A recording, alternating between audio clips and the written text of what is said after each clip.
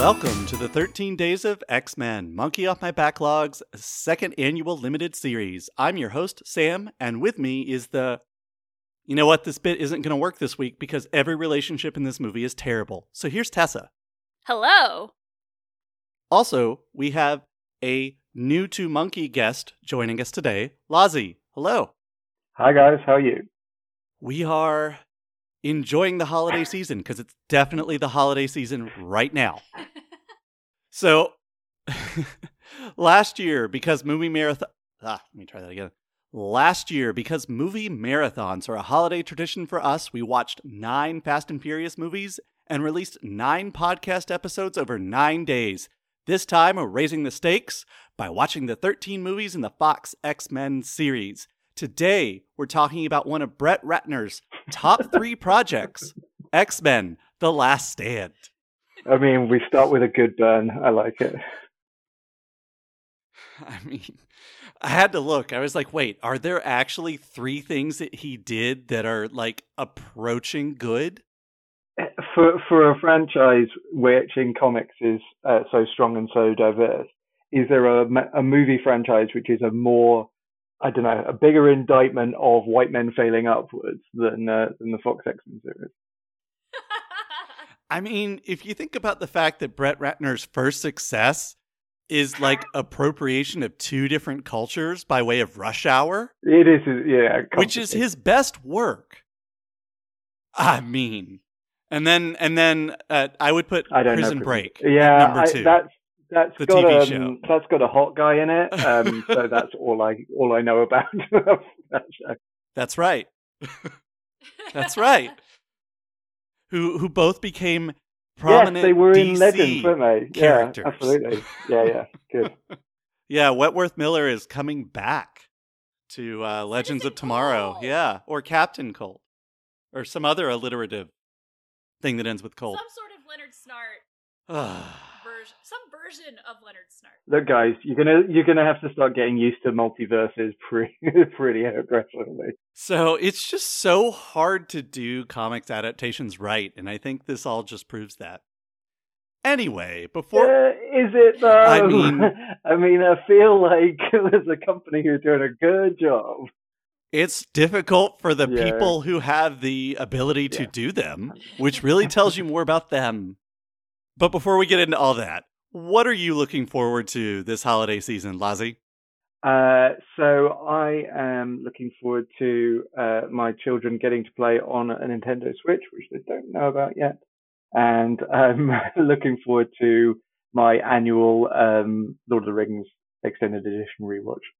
We're actually doing a Lord of the Rings Extended Edition rewatch this holiday season as well, mainly because Sam has never successfully stayed awake during an entire... Oh, I was awake. I was so awake that day because something was horribly wrong. I had to literally go get narcotics the next week because my body had broken. Right. So I was awake for it, just in a lot of pain, and not because of the movies. And not because of the movies. So yeah, we're actually going to do that, I think, Christmas Eve this year. We're going to watch, because we're just on our own this holiday season. Right. So I think we're going to watch all of them. I'm so excited. Yeah, I have to say, I watch it every year. Sort of some of friends on Slack have a tendency to start just watching them over a week, sort of every other day or so. Do you do anything special when you're rewatching these? Any sort of Hobbit-related festivities? I mean, successfully drink and eat. That's very Hobbity, so...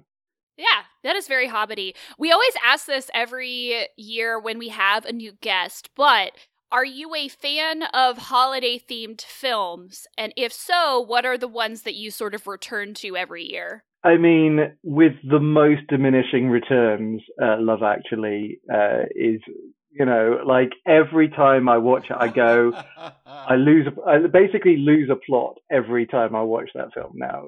Like, when I started off, I was like, I quite like a lot of these plots. I don't like that one, but fine. And then every rewatch, I'm just like, no, hate them. No, hate them.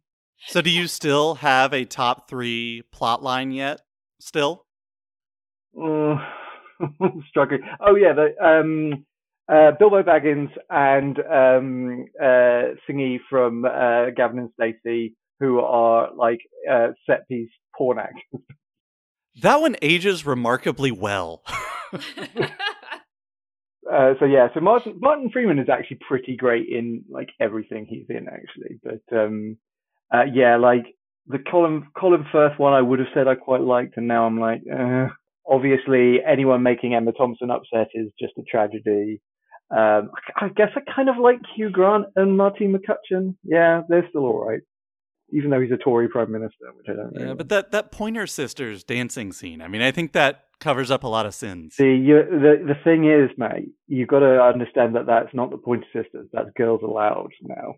Like, yes, obviously the song is originally Girls Aloud. Right. Sorry, Pointer Sisters, but yeah, it's the Girls Aloud UK girl band cover version. I'm not slagging off Girls Aloud, who are amazing. But yeah, it's like there was they specifically launched that version, that cover for the film. What do you think about?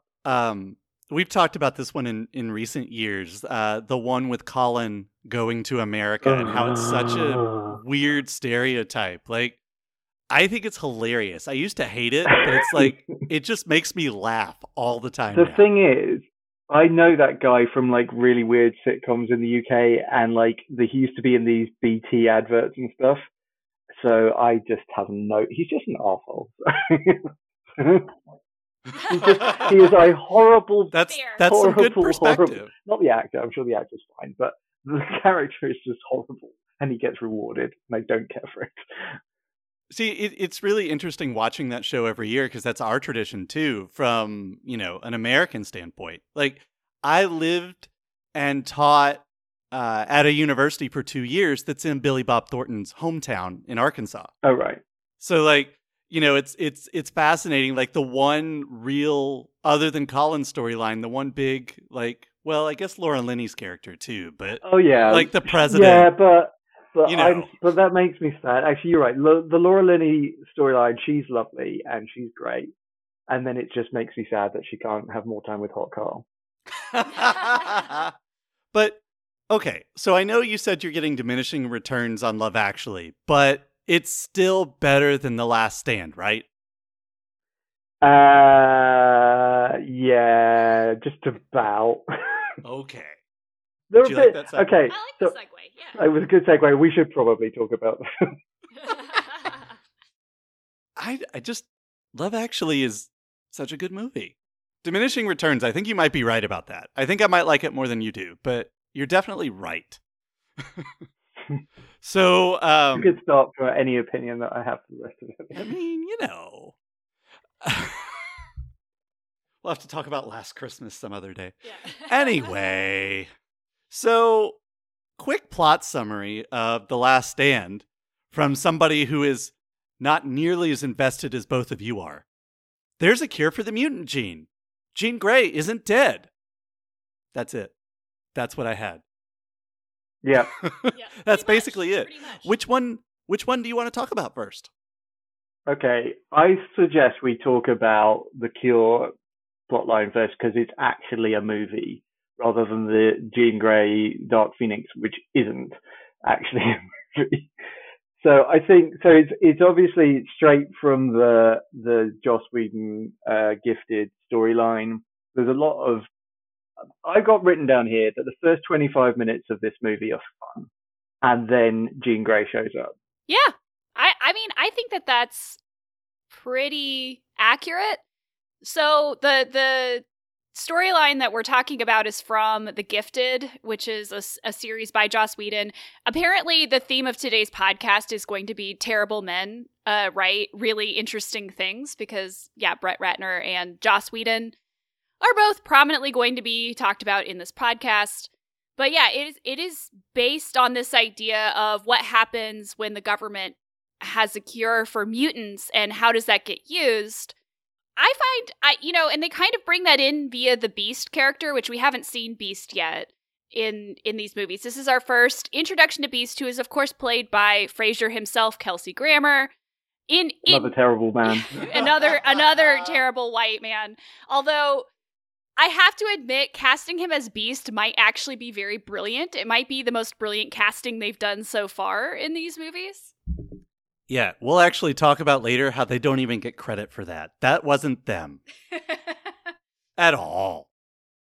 So there's a classic Beast reveal where he's filmed coming in, reading, and then they spin the camera to reveal that he's hanging from the ceiling. Very good. It's exactly what you do. You know Beast. We've seen him from the animated show. That's Beast. And I think, pretty decently close to his character, at least at that time. I think, Kelsey Grammer's pretty not great, but, I think he's fine as Beast in this film. I've been looking forward to this episode because you both just in a second, a minute ago, were like, both knew off the top of your head this was a Joss Whedon astonishing adaptation. I did not know that until yesterday. You can't be an expert in everything, nor should you be. But I read this Cure storyline as two things. A way to get Magneto against Professor X again, because they were kind of, the enemy of my enemy back in X2, and now we need to have them pitted against each other. So this is a way of doing that. And, this seems very elusive to a gay conversion narrative. And that's what I got from it. Yeah, I think that's very fair. I think particularly when you consider the singer of it all in these series, and his sort of, I don't know, X-Men has always been the mutant metaphor sort of works as well as it works and then breaks down as soon as it breaks down, but has been a good metaphor for other. There is some, obviously, nail on the head stuff in X2 with Bobby and Have You Tried Not Being a Mutant, and that, I think you're right, rolls into this. So Bryan Singer, I think, is interested in exploring mutation as a direct metaphor for queerness. Right, and I think so is Ian McKellen. We've talked about on previous episodes that he was attracted to the role of Magneto specifically because of Singer's commitment to talking about LGBTQ plus themes in these films. And honestly, I think that McKellen's version of Magneto is super queer in a lot of ways, and I think that he reads as being almost more queer in this particular film than he has even in previous films as well, because of his relationship with Charles, but also because of just, I don't know, he just plays this as very melodramatic and kind of campy, and there's a lot of cape swirling, and there's a lot of flirting with everybody a little bit. Yeah. He's playing this role and just having so much fun, while at the same time having this gravitas of he's playing a Holocaust survivor. He brings out his tattoo in the film in ways of talking about government oversight, and if they have this ability to cure mutants, they're going to start using it to control mutants. And we see that slow slide, right? At the beginning of the movie, it's, oh, well, the cure is voluntary. We just have it for people who want it. And then 10 minutes later, it's used against Mystique, right? They have it in a gun, and she, takes the cure instead of Magneto. And then 10 minutes after that, Beast is like, you said you were only going to use it for voluntary methods. It's very, very quickly clear that Magneto is right. Yeah. Yeah, it's way too quick, that transfer. You're 100% right about the way McKellen plays him. He starts off, you get this opening scene where he's wearing a purple turtleneck, purple suit, looking absolutely fantastic. Charles is there looking sharp as well. Good boyfriends, going to, try and block someone off a little bit, which is great. And then you do get late. I don't know how far we're skipping around plot beats here, but you get later a clear, aside from Pyro, being a bit, denigrating to Charles, and you can see how much Eric is affected by what just happened. It's always a bad sign when you discuss plot points in a movie that are affected so clearly by production issues. It's never good. It's never oh, they had to do this and it turned out better. That's literally never the way it is. This is a film that, and we talked about this with Spectre when we were talking about Bond a few weeks ago. This is a movie that began shooting without a script. And so if it seems rushed, if it seems disconnected, it obviously is, because all the things that led up to Ratner directing and then Ratner directing, it's like, oh, we can just make it work. Well, actually, you can't. I mean, the one it really reminds me of is Rise of Skywalker. So you've got a fixed production date, fixed release date. You throw out the writer, you throw out the director, you rush everything in, and what do you get? You get some good bits, but mostly a mess that basically torpedoes the franchise for a while. Yeah, I think that there's a lot of really unanswered questions in this, and things that I feel like it's not even just plot holes, it's things that don't make sense. Like, if we're going to talk about like the cure storyline, one of the things that's revealed is that they are manufacturing this cure somehow from a mutant whose mutant ability is to cancel out other mutants' abilities. So when people get near him, they can't use their abilities at all. I don't know how they're manufacturing a cure from this, but they are. And that's fine. That's not even like the plot hole that I'm talking about. The plot hole that I'm talking about is that clearly they're holding this child captive in this research facility in a room, and Beast like meets him and like doesn't immediately argue that they've kidnapped this child. Like, how are they using this child to like create a cure in this way? And yet like nobody is commenting on the fact that this person is clearly underage, clearly cannot consent to what they are doing. And like Beast is fine with it. Like, Beast is just like, you have a great ability, and then walks off. It's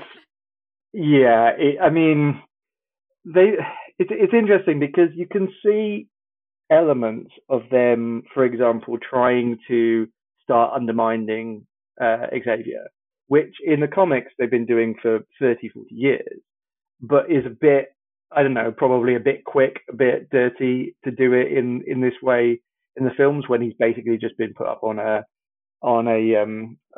pedestal for the first two films. So they try and start undermining him and saying, was he right to do this to Jean? Was he, is that the right thing? And trying to make these characters morally ambiguous, which they do with Beast in the comics all the time, and particularly in current comics, he's more than morally ambiguous now. But I guess most people at this time, know X-Men from the animated series, where you've got a very, white shining armor set of X-Men, little complexity. The complexity that exists in Magneto, and not very many other places.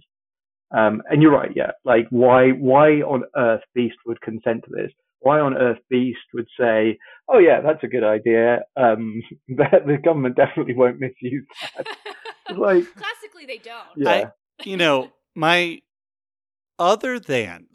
first exposure to X-Men was a Marvel reprint of, so it's like a single issue reprint of the X-Men's origin story and the Fantastic Four origin story. That's it. So I came in all but cold to this movie series. And, for me, it's like, okay, is Professor X wrong to do what he did to Jean Grey? Yes. What? I would have no idea that that's supposed to be ambiguous. But here's the thing. I understand, Tessa, what you're saying about the lack of development and the lack of like logic with coming in there. But have you stopped to consider when they put the research center on Alcatraz, they were able to pay it off by having Warren at the end get his angel wings and like fly around Alcatraz so he could be the Birdman of Alcatraz. Why do you need character development and ambiguity and stakes when you have a pun, Tessa? Or an illusion. Okay. It's not even a pun. I think that part of the problem with the Professor X of it all is that Professor X is being played by Patrick Stewart, who, as we all know, is like the most charming person alive. And so it's really hard to undermine, like, because I don't think that he's necessarily comes across as a good person in the first two films either, if you actually stop to think about his attitude towards the mutants and his attitude towards his students. It's very paternalistic. It's very assimilationist. It's very like, well, if we're just good enough, then they'll accept us, which has always been his attitude in the comics as well. But the problem is that Patrick Stewart is so bleeping charming that you kind of like, oh, it's just Patrick Stewart. Like, you know, he's our dad, right? Like, he's like our dad, and that's what we want. Captain. He's our Star Trek dad. Yeah. Yeah. He's not Star Trek Daddy because that is Captain Sisko, but he's Star Trek Dad. You know, I never watched Star Trek growing up, so this was in fact my introduction to Patrick Stewart. So none of that was true for me. Yeah, you're right about the assimilation thing, and you know, again, current comics, they are doing a great job at revisiting and actually inspecting that dream, the Xavier dream. But they weren't interested in doing that here. They were just interested in, I think, the gay allegory and maybe a little bit more, but not a lot more. And then they were rushed, right? As you say, they were completely rushed and they lost all track of what they were trying to do with the plot. And there's not a lot of plot. There's some good Easter eggs. I like a lot of the good Easter eggs that are good for, you know, comics geeks like myself, but there's not a lot of plot. It goes, as you say, it escalates so quickly. It goes from, oh, it's a cure, to, oh, there's a load of people queuing for the cure and protesting it, to, oh, look, what a surprise, it's weapons, to, now we've got a full-scale war and we're surfing on the Golden Gate Bridge. But of course, you know, they don't need much of a plot, because as you said, between the skeleton of a plot and all of the Easter eggs, between those two things, and if you add in the thing that was seeded at the end of X2, which is, of course, the Dark Phoenix storyline, if you plug that in, you got a whole movie, right? I'm just going to give Tessa the mic and you two can just have a good time. What did you think? I mean, I think we got a little taste of what you think earlier about the Dark Phoenix storyline here. I guess I should ask you this first. So at the end of X2, Jean Grey dies, right? When the dam bursts and she's saving them. And then we get this little teaser that she's not actually dead when Professor X like senses her. Like it's implied that he like can sense that she's still alive telepathically, and he kind of smiles, and that's it. Well, there's a flash in the water which looks like a Phoenix Raptor, and then she does the voiceover at the end of X2, I think, as well. So I think there's a couple of hints from that. And then he seems genuinely like happy that she's alive, which is very odd considering where this movie starts. Like he kind of looks away and he's like, "Oh, like I think everything will be okay." Like, and then this movie starts and everything is not okay, and he's not okay with what's happening either. So how did you feel about the ways that they transitioned from the X2 teaser into this Dark Phoenix storyline? No good, very bad. Right. So, look, my fundamental principle, and they do it again, you're going to see it again, but my fundamental principle with Phoenix is you have to do Phoenix before you do Dark Phoenix. The point of Dark Phoenix is not that it's suddenly a villain, it's that it's a fall and a rise, and how does that story play out? It's a circle, not just here's a bad force that took over someone. And the end of X2, she does something amazing. She gets the Phoenix Force. You sort of see it flash in her eyes. She rescues everyone. Everyone thinks she's dead. That's pretty similar. That's not like, I mean, obviously the plot's different, but like it's a good analogy to how it happened in the comic. And then she sort of rises as Phoenix, and you see her as Phoenix for like half a year before Dark Phoenix starts happening. And then Dark Phoenix happens because she's deliberately manipulated. None of this happens. They just go cosmic alien bird force bad. And right. She rises as the Dark Phoenix almost immediately in this film. We don't get like her rising out of the water in the green costume, which is one of my favorite images from the comics of all time.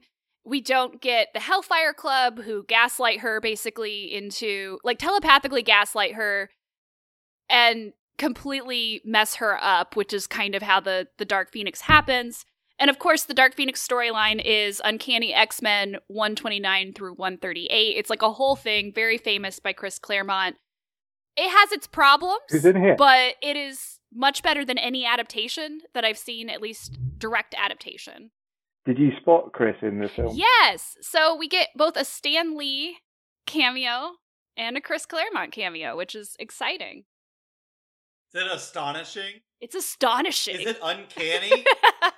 It's extraordinary. Is it an all-new, all-different cameo? That's all I got. That's all you I got? don't know any others. So the other thread that's happening here is, of course, with Dark Phoenix in this story, is the continuation of what we talked about last episode with Megan, which is this very strange and not entirely convincing love triangle between her, Wolverine, and Cyclops. Sam actually turned to me about 20 minutes into this movie and said, "Wait, so that's it? He's just dead?" At the beginning of this movie. So what did you think about the ways in which this storyline continues, the romance between Wolverine and Dark Phoenix, and what do you think about Cyclops being killed so early on? He probably has like 3 lines in this film. It's so badly done. I don't have a problem with the love triangle, which is neatly worked out now as a throuple. Like, that is the way forward for the love triangle, is a throuple. They have adjoining rooms on the moon. It's great. But you know, I just feel like who did James Marsden piss off? Not James Marsden, James Marsden. Who did he piss off to get treated as badly as he gets treated in these movies? I actually have an answer for that, and we'll get to it later. Really? Okay. But you'll be pleased to know there's a real reason behind this. But we'll get to that. Continue. So I think Hugh Jackman is by far the most compelling, or outside of McKellen and Stewart, by far the most compelling. I don't think that's a particularly hot take. I think Famke Janssen is smoking hot, as we all saw from Bond, and sort of continues that here. She has nothing to do in this film, but I think she's pretty great in the first couple. But there isn't a love triangle in this film. Basically, Phoenix rises, kills him, and then goes off and then is killed by Wolverine at the end. I mean, there's almost no interactions. There's more interactions of the love triangle in X2, I think, than in here. They barely interact with each other. The Phoenix stuff is just handled so bad. It's clear that they wanted to do Phoenix, and they didn't have a story to do Phoenix, or they were told they weren't allowed to because it was too dark. And so they went to the Cure, but just rather than just ditch it and focus on a plot that would actually work and they could make a movie out of it, and I have some thoughts on how they could have done that, they just decided to shoehorn both in, and neither was satisfactory in the end. So one of the best parts, because the love triangle exists in the comics as well, in the Dark Phoenix storyline specifically, but the emphasis is more placed on Jean's relationship with Scott. Like, it's the tearful goodbye right at the end with her and Scott. In fact, there's a scene, even though this movie tries to make the dramatic climax, I guess, of that relationship being Wolverine killing her, right? Stabbing her with his claws, which they don't completely explain why he's the only one that can kill him, because if she can rearrange atoms, I'm really not sure how his healing power is supposed to, like, deal with that. But anyway, that's a whole different thing. But in the comics, we get... So this film is the first instance we see of the fastball special, which is Colossus throwing Wolverine, which is great. Yes, and it's great. It's really good. It's good. Yeah, we see it twice in this film. But in the comics, there's this scene that does the reverse of the fastball special, where they're on the moon, they're fighting Dark Phoenix, and Wolverine actually tells Colossus, "I'm going to throw you this time," because he can, because they're on the moon, gravity, right? He says, "I'm going to throw you this time because I can't kill her. I can't do it. Like, I just can't." And I thought that was such an emotional moment in the comics when he's just like, I refuse. I can't face her. I can't do this. Like, you're going to be the one that does this. And they do, like, the inverse of their usual move, right, where he's throwing Colossus. I thought that was, like, a really great emotional moment. But, of course, we don't get that at all in this. We just get, like... No. I mean, we also get the...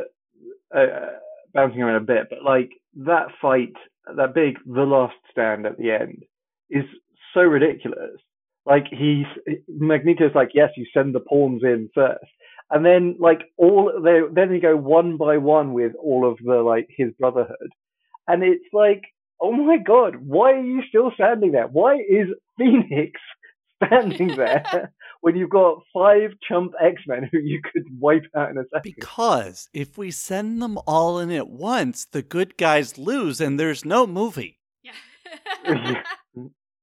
And we still need to eke out another 10 minutes of this movie. So, okay. But before we talk about what happens after the climax, where the film kind of drops us off and says, see you next time, maybe. You said a few minutes ago that you have ideas for how this could have been better. I mean, which I'm pretty sure is just about literally anything. But but what do you got? Okay, so this is a little bit too close to sort of what happened in X2, but I think that you make the villain of this movie Scott. I think that he is devastated by the death of Jean. You get onto the sort of Revolutionary era Cyclops that you have in the comics, where he aligns himself very closely with Magneto. You see him effectively rejecting Xavier's dream and saying, this assimilation of stuff doesn't work. They will always hate us. We have to fight back. Look at them. They've got a cure and they will use that cure on us. I think you make Scott the villain of the movie, or not villain, the complex antagonist of the movie, and maybe you seed in that Phoenix arrives at the very end, like to sort of or find a way to get through to him at the end. I don't know. I'm not quite sure how you finish that up. I just think that fundamentally Phoenix is a total sideshow in this film. Is not part of the main plot. When she's there, she's just a wrecking ball, and so they have to find ways to make her not do anything and just stand around looking conflicted. And then you could focus on a relationship between Scott and Logan that can rotate around Jean. You can use Famke Janssen in flashback or in theory, but you make Scott the protagonist and you make him an interesting character rather than what we got.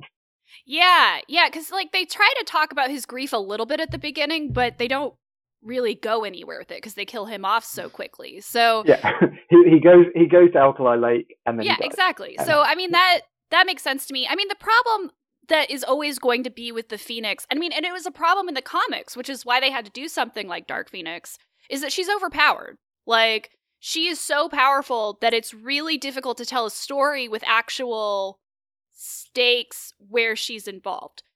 But I mentioned this to Sam. One of my problems, I think, too, is that Professor X acts very villainously in this film. Like, he straight up says that he modified her without her consent. Like, that he did something to her psyche. He created a split personality, which is, I guess, what we're doing with the Phoenix. Whoa. A whole thing without her consent.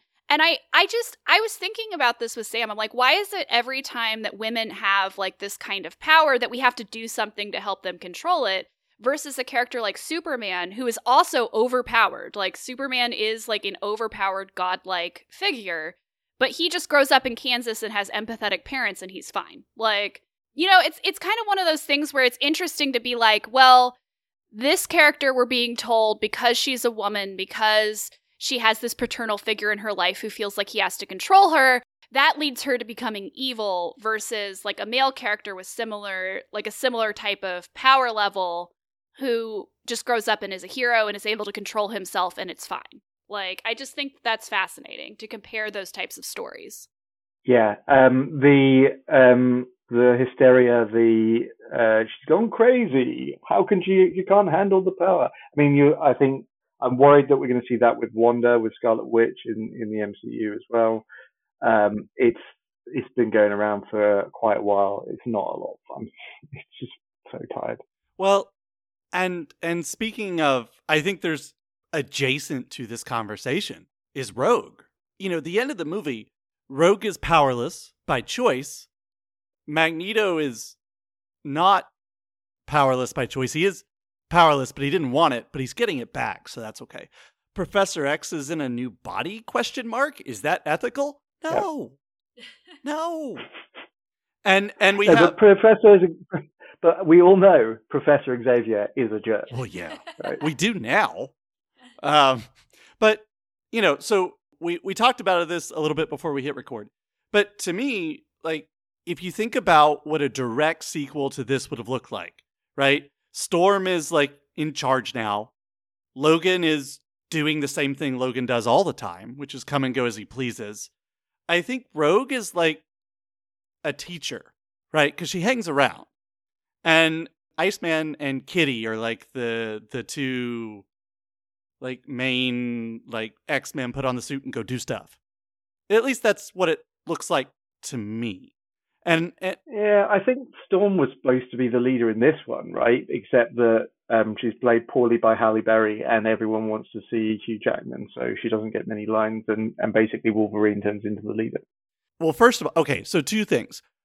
First, briefly, you mentioned that this plot where we end is carried through a little bit later in the series in a couple of ways. If you want to talk about that for a minute, but also, if there was, like, if we didn't do if we didn't do Wolverine Origins and then First Class, if we did a direct sequel to this, if we did X4, what would have made it not this, not bad? Good question. Okay, so you've got... Okay, so the only real direct follow-ups are at the end of The Wolverine, which is actually a fun movie, underrated movie, The Wolverine. You've got the post-credit scene, and you've got both Eric and Charles showing up, effectively to presage Days of Future Past, except that actually Days of Future Past happens like 20 years later or whatever. I don't know. But what you've got is you've got Kate, Pride, you've got Iceman, you've got Angel flying around somewhere. You've got Beast, you've got Storm and Wolverine, and you probably got Rogue slowly getting her powers back through the movie. It's a good question, because that's not... I'm trying to think if there are good storylines that you could have done with that. You've got Colossus still. You could bring Emma Frost in. I think you bring Emma Frost in, and I think you bring the Hellfire Club in. I think that's the best options. I don't want to see Sentinels. I don't want to see Trask. I don't want to see Human Threat. I want to see... not that I don't mind Days of Future Past. I think it's all right. But if I'm doing a direct sequel to this, I think Emma Frost is your best bet as an antagonist, and find a way to bring her into the fold by the end of it. I've talked so much in the last 2 episodes that I feel like I'm just repeating myself every episode, but they really, really messed up Rogue as a character in this from the beginning. Like, she is not the Rogue of the comics at all. And I feel like this is a good example of just how dirty they did that character, which is terrible because, as I've mentioned before, Anna Paquin can play this character. We've seen her play a similar character on True Blood. It is a very similar character in a lot of ways. So, do you want to do your Vampire Bill impression? No, okay. No, I want a True Blood X-Men crossover. Exactly. And I feel like this movie is like, to me, it reads the same as like Revenge of the Sith reads with Padme. Like, she's just here to cry and like get the cure. Like, she has maybe like 4 scenes in this, and she just seems very, and I get it. Like, I think they could have told the story in a compelling way. Like, someone like Rogue would actually be really tempted by a cure because her power is very isolating and very debilitating in some ways. But they don't actually talk about that because they're more interested in like the cure storyline, and they're more interested in the Dark Phoenix storyline. So they don't really flesh out like why Rogue feels the way that she feels. She just kind of comes across as powerless and kind of mopey and weepy, which is what she's felt like for the first two movies. Like, so in that sense, they've drawn through the character okay. But she doesn't feel like Rogue. And this movie, I feel like, is the dirtiest example of that, which is why we never see her again. Yeah, there's the Rogue cut of Days of Future Past, isn't there, where she's a little bit more present. But yeah, it's not Rogue at all. You're 100% right. Suki is more Rogue than Rogue is here.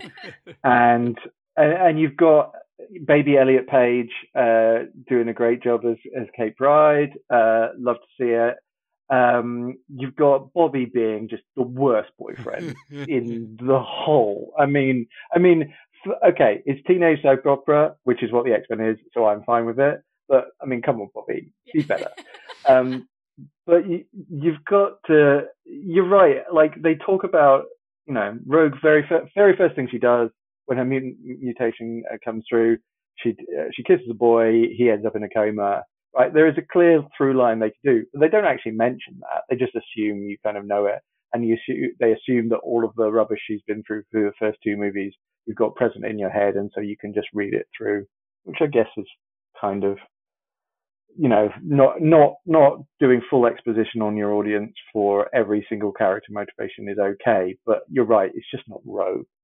Before we move on to talk about some of the characterizations of the characters that we're really seeing for the first time in this movie that we haven't already talked about, I want to ask you about a specific storyline. I like the idea of the Hellfire Club, but I've actually read one storyline that I don't think Tessa's read, which is a much later, much more recent storyline. It's the Terrigen Mist storyline.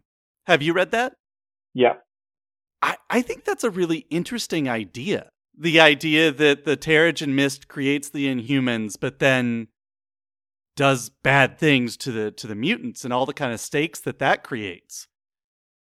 Of course, that obviously comes after these movies, but could they do that? I guess the challenge of doing that as an X-Men 4 directly after this is you have to establish who the heck the Inhumans are, and you've got to go through all the weird eugenics nonsense that sort of ties that. Could you do it now? I mean, the Inhumans have kind of been butchered a couple of times since as well. And I think they might be retconning the Inhuman element of Kamala. I'm not. It seems that way. I suspect so. It's weird. I actually think Agents of S.H.I.E.L.D. does much better with a very underrated show. Season 3 and Season 4 of Agents of S.H.I.E.L.D. are actually all-time spectacular seasons of TV.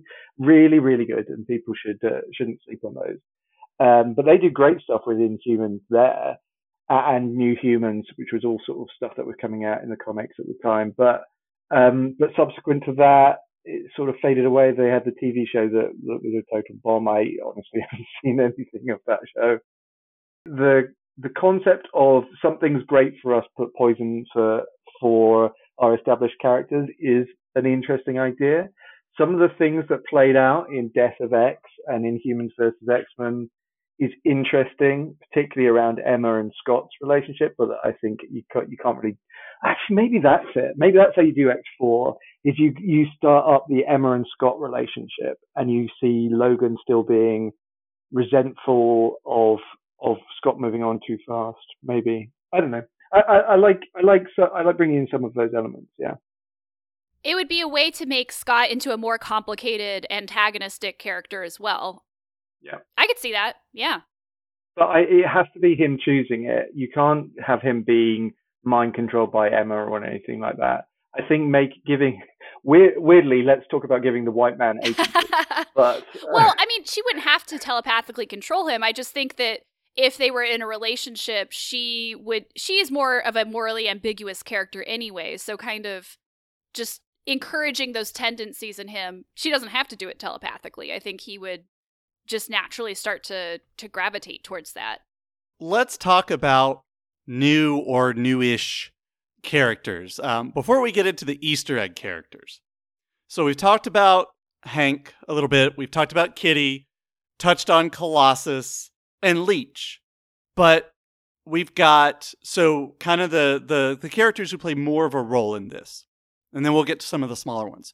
We've got Juggernaut, Angel, we mentioned him a little bit, Callisto, Quill, What do you think? You've got Multiple Man as Yep. well.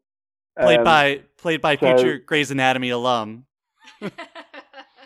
Oh, good times. I've never seen an episode of Grey's Anatomy. He's McSteamy. Is he? Yeah. I don't. I don't know who definitely that is. had not seen this movie in so long that I didn't realize that it was him, and I definitely had a reaction as soon as I saw him as Multiple Man. I'm like, that's who plays him! It's basically when they decide, let's turn the love triangle into a love square. And he's like the fourth Okay. data point. So that's what he's most known for, I would say, in pop culture. Fine. All right. I will take your word for that, guys. Okay. I'm afraid you've got the wrong Yeah. guy to be talking Grey's Anatomy to. I'm trying to think if there was anyone else. I mean, you get Kavita Rao has lines, Moira has lines, rather than just pure background Easter egg stuff. But what did you like about these? They really attempted to characterize, I guess I'd say, Juggernaut, Angel, Callisto, and Quill. I think those are the four that they try to do something with. And I mean, I don't think the somethings are terrible. No, I agree. I mean, Juggernaut is a meme, right? That's the level he's at. He's played by, I sent this to Tessa before, but he's played by like an average quality English footballer from the 80s and 90s. And I mean soccer when I say football, but I'm not going to. They pull Vinnie Jones out whenever, like he's been in, he was in Lock, Stock before. yeah, one of the CW shows too. Like I'm not sure if it was Legends, but he's even been in that. He's fine. I mean, he just plays himself basically. Does he play Brick? Yes. Yeah. Yes, it's Arrow. My bad. Yeah. Sorry. I mean, he's good in Lock, Stock. He's fun, right? I think he's fun in this. I mean, he's playing Juggernaut as a mutant, and Juggernaut isn't technically a mutant, but we can hand wave that. That's fine. I think he's fine in this. I think I quite like Angel in it. I like the sort of binding of the wings thing and the sort of allegory that is, and that is straight out of the comics as well. I like Quill. Who's the guy who plays Quill? He's really good. The actor who plays Quill is. I thought he was probably, for me, the most successful of the four. I think Callisto is meh. She's okay. I really like Callisto as a character, so I'm kind of. She doesn't get to be. They don't call them Morlocks. They call them the Omega Gang, which means they don't call Jean an Omega class mutant. They call her a class 5 mutant, and I'm just like, why didn't you just call them call them Morlocks, guys? Ken Leung. Yeah, Ken Leung is who plays Quill. Yeah, he showed up in like a few other things too. It was fun. I'd never heard of Quill before, and it's like maybe this character means something more to people who are invested, but it seems like really good character actor doing a mutant that's kind of Yeah, I mean, Quill is not a character I know that well, and I don't know how much screen time he's had in comics either. I like that you brought up the Morlocks because I really like when, like you said, X-Men is a metaphor that's pretty flexible. It sort of works on a number of levels until it doesn't work anymore. But one of the things that I've always appreciated about X-Men is when they talk about characters with bodily differences, like with mutations that affect their bodies in different ways. And like there's that great line that I mentioned in the last episode where Mystique says, we shouldn't have to like change ourselves, in order for them to accept us. And there's a great storyline in the animated series X-Men Evolution involving a character who's very similar to Quill, Spike, who is like also in this. Yeah. Who's in this? Spike yeah, is in this movie. Yeah. He in the show is played as the nephew, I believe, of Storm. Like he's Storm's nephew, and he's also from Africa, and he comes in. But then as his mutation becomes more advanced, he starts not being able to pull the spikes back in, and so he starts having these like bodily differences, and he ends up like running away to the sewers to join the Morlocks. And that's like because he decides that like mutants need to be less assimilationist, more activist. And I loved that storyline, and I wish they could have incorporated more elements of that here. Yeah, I mean, the passing concept is actually one I think that they're exploring really well in the current run of comics. So it sounds like he turns into a bit more like Marrow in Evolution, which I haven't seen. Yeah, like, and actually, that early scene with the Morlocks where Magneto's there and where whoever's talking up and saying we have to be peaceful, we have to not, basically portraying Xavier's side of things, and Magneto stands up.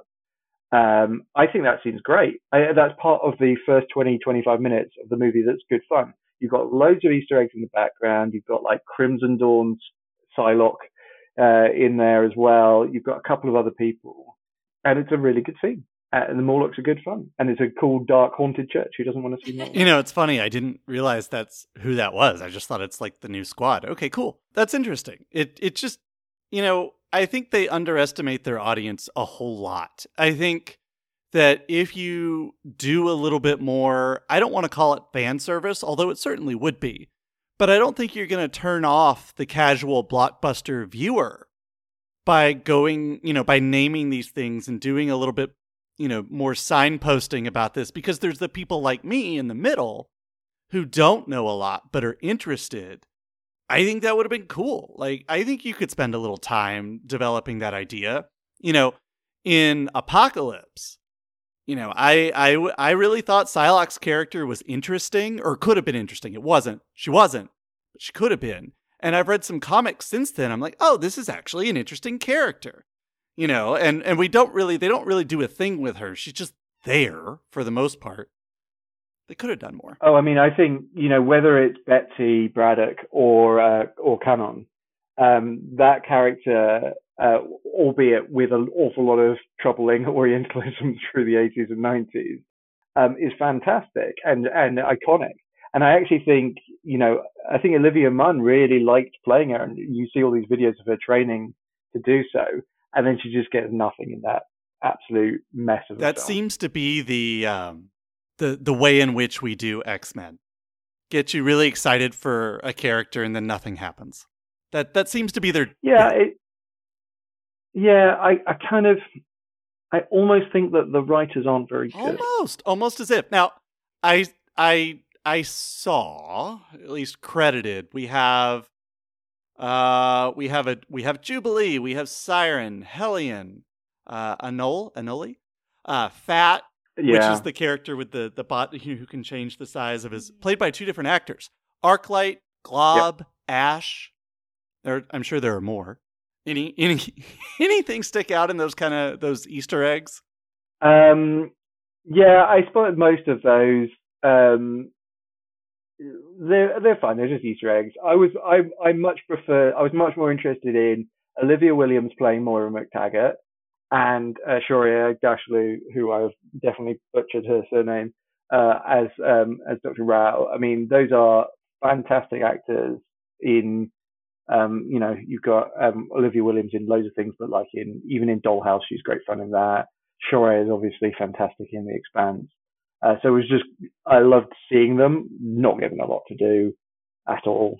I actually think Olivia Williams is a really good look comparison with Rose Byrne, who plays her in the younger films, in the McAvoy and Fassbender films. Yeah, I mean, I feel like we were supposed to react to that particular Easter egg, but we just don't get very much of her. She's in 2 scenes. They don't signpost who these people are, why you should care about them. Right. At all. Yeah. I mean, they barely do that with Cyclops, to be honest. So.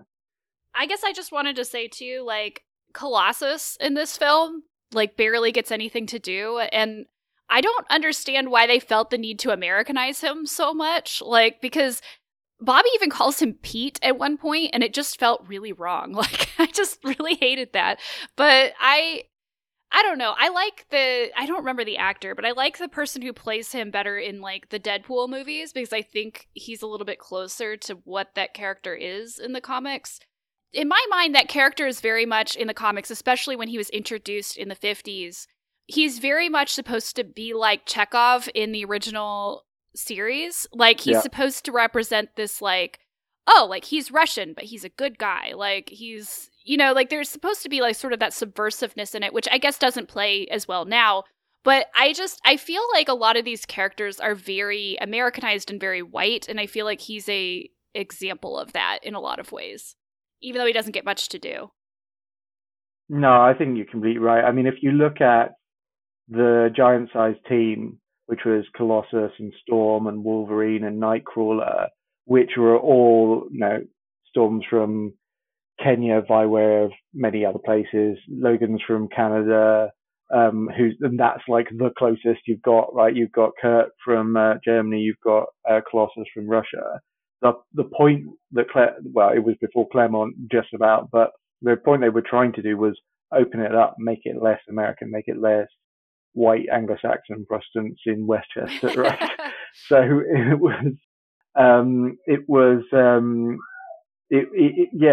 having it sort of pull back and become a bit more American. Halle Berry does not play this as an African Storm to me, and with not even a hint of it. Yeah, I think you're completely right. I think the Americanization of it is a shame because it brings the world smaller. It makes the world smaller rather than opening it up. You lose Kurt's not in this film at all, for I'm sure scheduling reasons, but you lose that diversity, and particularly for a Cure thing, Kurt would be a perfect character to have in this, where you've got someone who's not passing, who's got a demon tail, who was chased out by humans, who would be conflicted, to go alongside Rogue, going, okay, well, if I touch people, it's bad, but fundamentally, otherwise, I look like a normal person. And you could address those different types of passing and not, and then the Morlocks and so on and so forth. But because you've got to cram Dark Phoenix in, you just don't get the time and space to do it. Yeah, before we move on to the facts and stats, I just want to mention, and I have a very important question to ask you. It's so important. As I was watching this, there's this moment in the film where Beast, it's during that climactic fight, and Beast is trying to quote Churchill, and he keeps getting interrupted right in the middle of this fight. Like he, as Churchill once said, and he keeps getting interrupted and he can't finish the quote. And so finally he just says, "Oh, you get the point." And it's the most like Frasier moment in this particular film. Like I was like, yeah, Frasier would say that. Like that is Frasier. If Niles Crane was a mutant, what would be Niles Crane's power? Wow. Okay. I mean, I have a question to ask you back after this one. But now I have to think about that. Wow. That's a great question. I mean, he reminds me more of like the character Moist from Dr. Horrible's. I don't know if you guys have seen that, which is another Joss thing, but he just makes things slightly moist, not like a lot of water, but just a little bit sort of slow, just a little bit humid. Just brings that. Yeah, I could see it. Like one of the slight mutant powers. Like it's just like a little bit. Yeah, he'd be very passing. He wouldn't have any reason to get the cure or not to get the cure. He'd be opinionated about it, but everyone would be like, Oh, you're a mutant. Oh, okay, I didn't. All right. What was the question you had for me? Okay, so this is based on a book I'm reading at the moment, but if you had to cast Anthony Bourdain as an X-Man, which one would you do? Okay, this is going to seem very strange, but I think you have to cast him as Cable. Interesting. That's good. It's good. I think you could just plug him in as Magneto. That would work. Yeah, I think I like Cable better. But yeah, I'm not sure I don't know whether he's big enough for Cable. Fair, but I like I'd love he could be Cable and Strife. He's reverse Logan. He's where Jackman is too big. Jackman is too big to play Wolverine, so it's okay. Actually, you know what? We have to to loop back to an earlier question though. Like that just made me go. That's what other things you could have done with X4. You could bring in Cable and Strife. You could bring in Rachel Summers. You could bring in Bishop. Right? There's all of these interesting characters you could have done. Okay, so let's move to the astonishing facts for this episode. See, it's a fun segment. We did fast facts and furious stats last year, so it's just kind of a bit. Right. But I'm going to come back to Frasier for a moment. Kelsey Grammer, Frasier, does not audition. He is too big of an actor to actually audition. That is Kelsey Grammer's stature. Cannot signpost that enough for you. He wanted to play Beast so badly, he was willing to audition. So, Singer, Ratner, Fox, whomever, get zero credit for Kelsey Grammer's portrayal as Beast. That is all him. I think that's fascinating. Stars and garters. Oh, my stars and garters. The original treatment for what would have been the Dark Phoenix saga film instead of The Last Stand has Jean joining the Hellfire Club with Ripley herself, that's right, Sigourney Weaver, as Emma Frost. Could have had that. I mean, you see her in the Defender series, don't you? Yeah. So she plays effectively like the head of the hand or whatever, and she's quite good in that. I can see that ish. Yes, you know, ish. So this kind of pays off something we talked about earlier in the episode.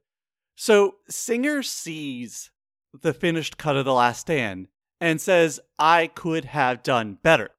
And that just really makes me think, because you brought up Rise of Skywalker earlier. I would give so much to live in an alternate universe where J.J. Abrams said that about Trevorrow's version of Episode 9. Because say what you will, I'm sure it would have been better. I think Singer might have done a better job than Ratner did, but I don't know. I just think that's interesting. It's like, I could have done better. I think no one could have done much better because of the time scales that they forced on themselves. And I think it's the same problem with Rise of Skywalker. And you listen to what they talked about with Force Awakens, where they found that film in the edit, right? And I just don't think they had time to find the Rise of Skywalker in the edit, which is why they have all of the nonsense with Palpatine, why they had, and then the same with this.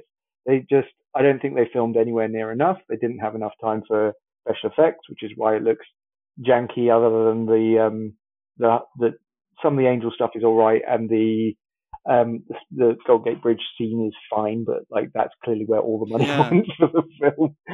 I just don't know they had time. They needed to just go, we don't have time, we've lost our director, we've lost our writer, we need to delay this a year. And I just don't think they were prepared to do that. Yeah, so the last two facts that I have, and then leading into the stats, are all about that. Why do we see so little of Mystique and Cyclops? Well, because people in Hollywood are just like us.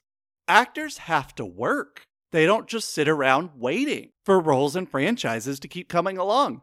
Rebecca Romijn and James Marsden were doing other things. And then they were like, wait, we need you in today. And they're like, guys, we can't do that. So we get Cyclops killed at the beginning. We get Mystique left for dead, or, mutant dead, basically, which is the point that Magneto makes. Oh, that scene with Magneto is so cold. It's terrible, though, when you know... I hate plot points. It's a pop culture pet peeve. Plot points that are necessitated by production. You don't let behind the scenes drive a story. You just don't. And that speaks to what you said about they should have pushed back the release date. I also really, just very, very quickly, I love the scene with Magneto and Mystique because I think that is so cold, like you said. I hated the part where they were like, hell hath no fury like a woman scorned. That was Brett Ratner's sexism coming straight through in that moment. And I stand by that. I agree. And Brett Ratner has said that he never knew the characters before he did it, right? Of course not. It didn't feel, Mystique would not be that unsubtle. She would get back at Eric, but not that unsubtly. One character that they did want to have and had originally planned for this film was Gambit. But there was a studio directive that said, other than Wolverine, no character can appear in this movie and the Origins movie. You got it one or the other, and they licked Gambit first, so Origins got Gambit, and we didn't get to see Channing Tatum, Magic Mike, as Gambit in The Last Stand. As we see from Ryan Reynolds in that film compared to subsequently in Deadpool, there are decisions that were made that were perhaps not ideal in in Origins Wolverine.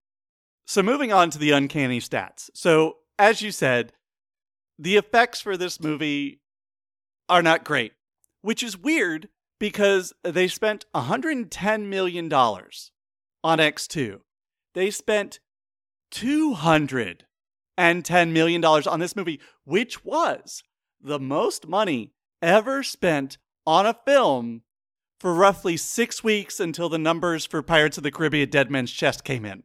But at that time, yeah, that's what you got for that much money. Where is the money? I would rather watch Waterworld twice. I think there's a line item budget for Brett Ratner. I won't go into what that probably is, but you gotta. That's all I was actually going to say Halle Berry's salary, but Oscar winner Halle Berry. Did she get paid more than Jackman and Stuart McKellen? I don't know. So the thing was in X2, because between the first two movies, she had won the Oscar, and so she was able to command a bigger salary, which hurt the budget of X2. I still don't know if she made as much. It's sad that you'd have to ask that question. But it is, of course, a question. And so I don't know how much that played into X3, but you'd think with like $100 million more, they could figure it out. The movie's way shorter, too. I mean, it's really short. Like, it's so rushed. The jump from like the camps to Alcatraz are very, very quick, and you suddenly go, oh, the film's basically over now. I just don't know where the money goes. Right. There. There's not that many effects. There are fewer effects. It's not like you've got Nightcrawler bamfing around the place. It's just a bit of an Angel and which, Alan Cumming did not want to come back because it was just too much work. He did have scheduling issues by the time they got around to him, but he just wasn't that interested. He didn't want to spend 4 hours in the makeup chair. Right. So there's that. But so you talked about the money going out. Let's talk about the money coming in. So X2 made $85.5 million domestic the first weekend. X3, The Last Stand, made $102 million, which sounds like an improvement, but it was a 4-day Memorial Day weekend open. It's still a lot. Like $100 million a weekend, opening weekend, is a lot of money, particularly, like, I'm sure adjusted for inflation, that's even more. But if you think about it, as you said, they wanted this release date. They wanted the tentpole Memorial Day because you get that big, giant-sized, pun not intended, but it works, weekend. And so, so total box office over the whole thing. So X2 had $407 million. Last Stand had $459 million, which is an improvement, but that improvement does not offset the cost of the increased budget. So this movie, dollar for dollar, is less successful than X2. There was a less return on investment. I don't think anyone would be surprised. Top 5 for the weekend, real fast. Memorial Day weekend this year. X-Men, of course, number 1, followed by Da Vinci Code. Another quality adaptation. The children's film Over the Edge. J.J. Abrams checks in with Mission Impossible 3 at number 4, and the disaster movie Poseidon. So that's, I know, right? What? I think Liam Neeson was in that? Maybe? ? I don't know. I don't know. I mean, I think that's a reasonable guess. If you could have just said, there's an action movie, it features the name of a Greek god, who do you think is in it? Liam Neeson, probably Liam right. Neeson. I mean, like, there might have been like a time where, what's-his-face from 300 and Phantom. All right, anyway, I'm going to turn that over. Okay, all new, all... No, not 1 second. I have a question. Oh, dear. Wait, this ties in. What do you think about the Liam Neeson storyline from Love Actually? Does that still stand up? The one where he ends up with the supermodel. Yes, and his kid is the Game of Thrones weird kid. His kid is Jojen Reed, yeah. And also in Star Wars. Come on. He that's all right. There are worse storylines. I think it's. Colin is a worse I think storyline. it hits harder now because of his wife's death. Like I just Yeah. that scene always makes me cry at the beginning when he starts crying. The over my dead body, no dear, over mine, is a good one. It's time for All New, All Different, where I recommend things to watch or read based on this movie. I think I have to go with the original Dark Phoenix run, which is Uncanny X-Men 129 through 138, like I said before. Although there are plenty of things that you could watch that do Dark Phoenix better since then that are not X-Men properties. The one shout out I wanted to give was to the Umbrella Academy Season 1, which actually does Dark Phoenix without doing Dark Phoenix, and stars in that role Elliot Page, who is, of course, playing Kitty Pryde in this particular movie. So there you go. If you want to see an adaptation of Dark Phoenix that's not an X-Men property, Umbrella Academy Season 1 is the way to go. Okay, bonus all new, all different segment. Lazi, what would you recommend? If you want to read X-Men, read House of X Powers of 10. It's brilliant. It's a soft reboot that came out about 2 years ago by Jonathan Hickman. The art is fantastic. It's completely reset the medium for X-Men comics, which have been, to be honest, in the doldrums for 20 years before that. And then anything subsequent to that is good. Read Wicked and Divine. That's great. Or if you want to see a film that's basically about X-Men, but not about X-Men, but everyone has silly powers and it's all ridiculous, I guess watch the last Twilight film. Yeah, pretty much. Lee Pace is in that one. Oh, God. Please don't. It's Christmas.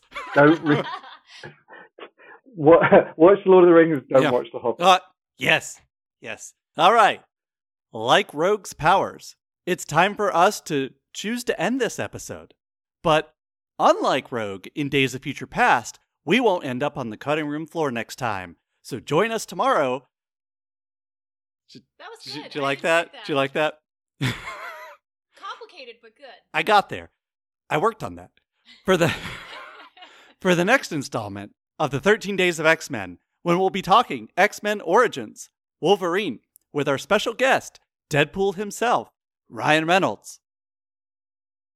Okay, Ryan Reynolds isn't joining us, but just for a second there, you thought it was possible. Ryan Reynolds as played in the second half of Deadpool movie. Oh, sorry, in the second half of X-Men Origins. See, I just really think if we had tried, we might have actually gotten him. Because, I feel at this point he's looking for new and different ways to punk Hugh Jackman. And I think we could have offered him something. Anyway. He seems to be very creative. So, watch along with us. Tweet at us. Email us. Let us know all your miraculous mutant thoughts. Follow us on Twitter and Instagram at Monkey Backlog. Email us at monkeyoffmybacklog@gmail.com and visit our website, monkeyoffmybacklog.com. Lazi, where can people find you online? I'm on Twitter at Mean Englishman, which is a stupid math pun that I made 10 years ago and I can't change the handle anymore. And you do not have your own podcast, but you have appeared in a prominent guest role on... Yes, I don't have a podcast, but I recommend to anyone who wants to rewatch the best Star Trek series, Deep Space Nine, friend of the pod, Elise and Matty Hugh, who are Human Rays of Sunshine, are doing a DS9 rewatch pod called The Power Race. Tessa. You can find me on Twitter and Letterboxd at Swela Tessa. Swela is spelled SWEHLA. In her appearance on Pod Race, I have no doubt she is also a ray of sunshine. Such a sunshiny podcast. It is. It's a very wholesome podcast. Oh, jeez. So this isn't that. No. Okay. No. All right. Our theme song is Jingle Bells by Scott Holmes and can be found on scottholmesmusic.com. Please rate, review, and subscribe on iTunes. Follow us on Spotify, Stitcher, Amazon Podcasts, Google Podcasts, or wherever you listen to podcasts. Happy holidays, and get that monkey off your back, bub.